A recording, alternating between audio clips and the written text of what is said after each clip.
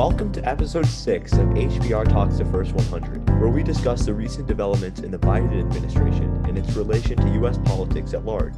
Last week, we covered the Atlanta shooting and the rise in violence against Asian Americans, the Biden administration's handling of the surge of immigrants at the U.S. border, the Biden administration's stance on China and Russia, and we provided an update on the state of the coronavirus relief package passed months ago.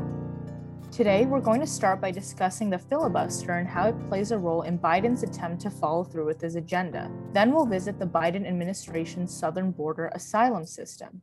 After that, we'll briefly pivot to Biden's stance and efforts with regard to gun control. Finally, we'll provide an update on the vaccine rollout. After the signing of Biden's $1.9 trillion coronavirus relief package through Congress, his in-the-works $2 trillion infrastructure plan, and Senate Democrats' efforts at a voting rights bill called the For the People Act, one potential obstacle to future progress has made Democrats and Biden quite fearful, that obstacle being the filibuster. President Biden on Thursday signaled that he would be willing to eliminate the filibuster from Senate rules. Either that, or he would appreciate a return back to the old, quote, talking filibuster, where senators spoke for long periods of time and then finally voted on the issue at hand. Many Democrats, from Hillary Clinton to Alexandria Ocasio-Cortez, share these sentiments with Biden. To understand why the filibuster exists and why many are demanding change, we must first take a quick look at its history. The filibuster has not always been part of the country's governing rules. Indeed, it wasn't a part of the Constitution like many Americans mistakenly believe. It was very lightly and rarely used after Aaron Burr's urgings in 1805, and then officially became a part of the Senate rules in 1856.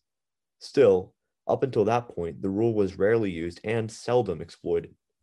It wasn't until the 50s and onwards until the filibuster became the ultimate source of unproductivity in the Senate. Once civil rights legislation began flooding the halls of Congress, Southern senators exploited the old filibuster rule to delay and sometimes prevent the passing of laws that would help create and uphold rights for Black Americans. For example, segregationist Strom Thurmond spoke for 24 hours to delay the passing of the 1957 Civil Rights Act. Over 60 years later, though, that exploitative use of the filibuster hasn't died down.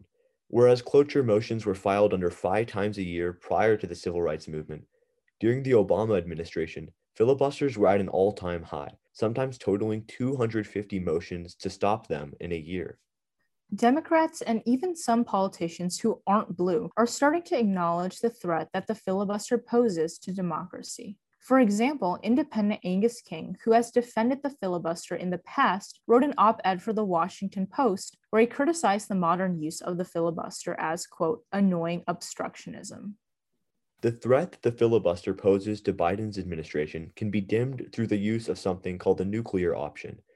Instead of changing the rules, the nuclear option allows for the Senate majority to interpret filibuster rules differently, potentially rendering the filibuster futile in the process. It is likely that the way in which the filibuster is used will certainly change, but the extent to which the rule changes is up in the air.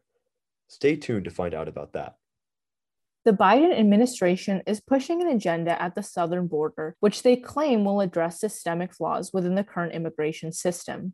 Outcry within Washington, as well as amongst the American public, has grown increasingly loud following the uptick of asylum cases and lack of media transparency regarding how individuals at the border, particularly minors, are being treated and what conditions they are being housed in. According to NPR, there are over 1 million asylum cases backlogged in the current immigration courts. So what exactly would the newly proposed plan change, and what new milestones is it hoping to accomplish?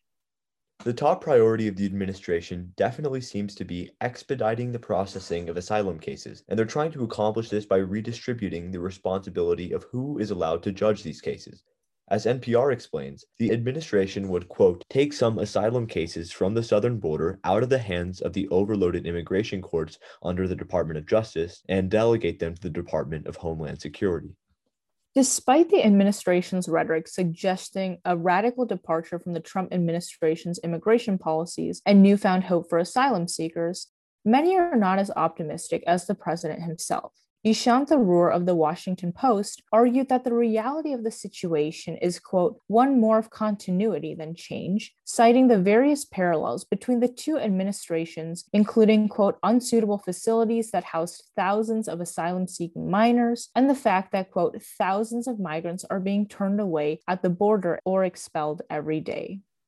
It seems as though the Biden administration is telling the general public that they're working to completely reshape the immigration and asylum-seeking system, but they're also discouraging migrants from journeying to the States. This situation does seem to substantiate Tharoor's argument of continuity over change. In 2019, the Trump administration was in a parallel situation, although their response greatly differed from Biden's team. Trump and his officials warned the Mexican government with tariffs unless the number of migrants to the United States decreased. Right. So even though we expect President Biden's administration's response to be incredibly different from his predecessor, it certainly seems as though there is an almost uncontrollable influx of migrants at the border. Numerous scholars and critics, including the New Yorker's Jonathan Blitzer, have argued that the current American system was not constructed to function in the status quo. Specifically, he wrote that, quote, the immigration system at the border, which was built up in the 1990s, with single job-seeking adults from Mexico in mind, was not designated to handle a population seeking asylum on this scale. Homeland Security Secretary Alejandro Mayorkas promises that the Biden administration's much-needed reorganization of the current system will, quote, shorten from years to months the time it takes to adjudicate an asylum claim while ensuring procedural safeguards and enhancing access to counsel. Will President Biden and his officials live up to their ambitious guarantee, or will this be remembered as an empty promise in hindsight? Check back next week for further developments on that. The month of March has been an especially tragic one, with multiple mass shootings leaving the country scarred and calling for increased gun reform. On March 16th, 8 individuals, 6 of whom were Asian women, were killed in Atlanta, Georgia. President Biden spoke out against the anti-Asian violence, describing this year as one in which Asian Americans lived, quote, in fear of their lives. On March 22nd, 10 individuals were killed in Boulder, Colorado at a grocery store, to which President Biden stated that, quote, another American city has been scarred by gun violence and the resulting trauma. One day later, CNN reported that the attack in Boulder was the 7th mass shooting in the past 7 days in the United States.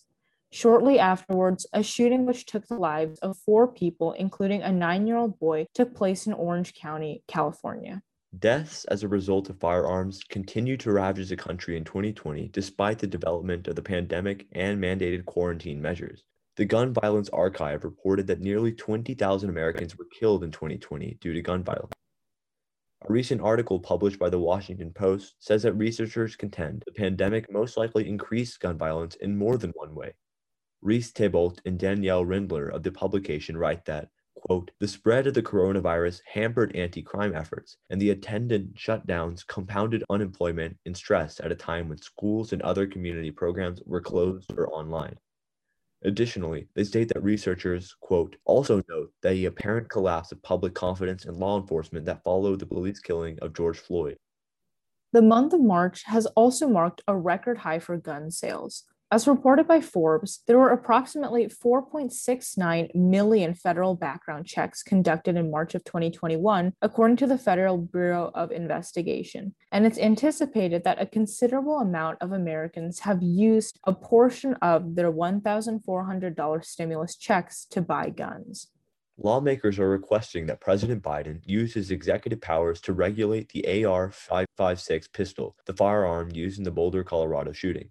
This has gained the support of more than 100 lawmakers, with the original letter being penned by 4 Democrats from the House. Part of the letter reads that, quote, concealable assault-style firearms that fire rifle rounds pose an unreasonable threat to our communities and should be fully regulated under the National Firearms Act, consistent with the intent and history of the law. The letter goes on to state that the tragedy in Boulder, Colorado is one of many deadly incidents involving this style of weapon. Despite significant support in the House for increased gun control, including the passage of 2 bills which increased the strength of background checks in March, legislators are still unsure whether the momentum will carry through in the Senate, where 60 senators will have to vote in favor of the bills in order for them to pass. Democrats currently hold a 50-seat majority, which would necessitate at least 10 Republicans voting in favor. Though this may have been unlikely even a couple of weeks ago, it is too early to tell whether or not these bills will succeed.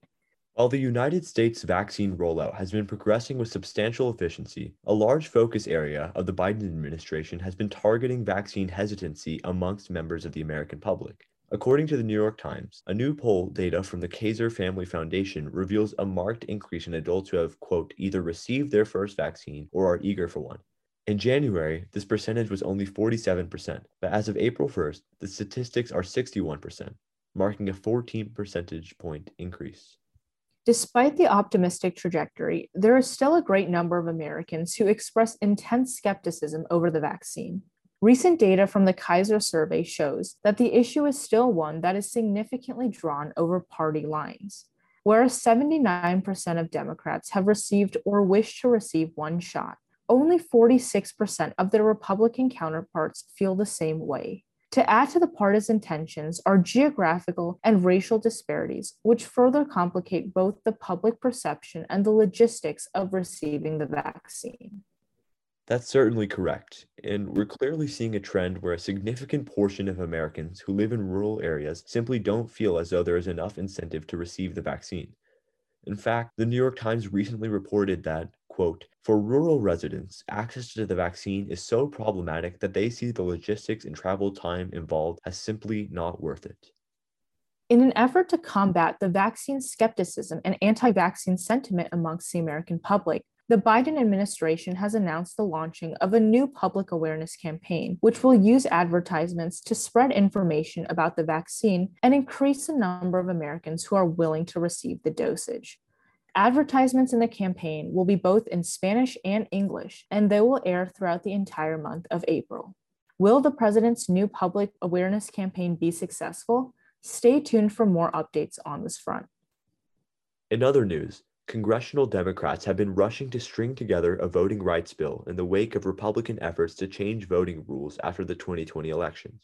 The For the People Act is another one of Biden-backed Democratic legislation that will certainly be received incredibly partisanly in Congress.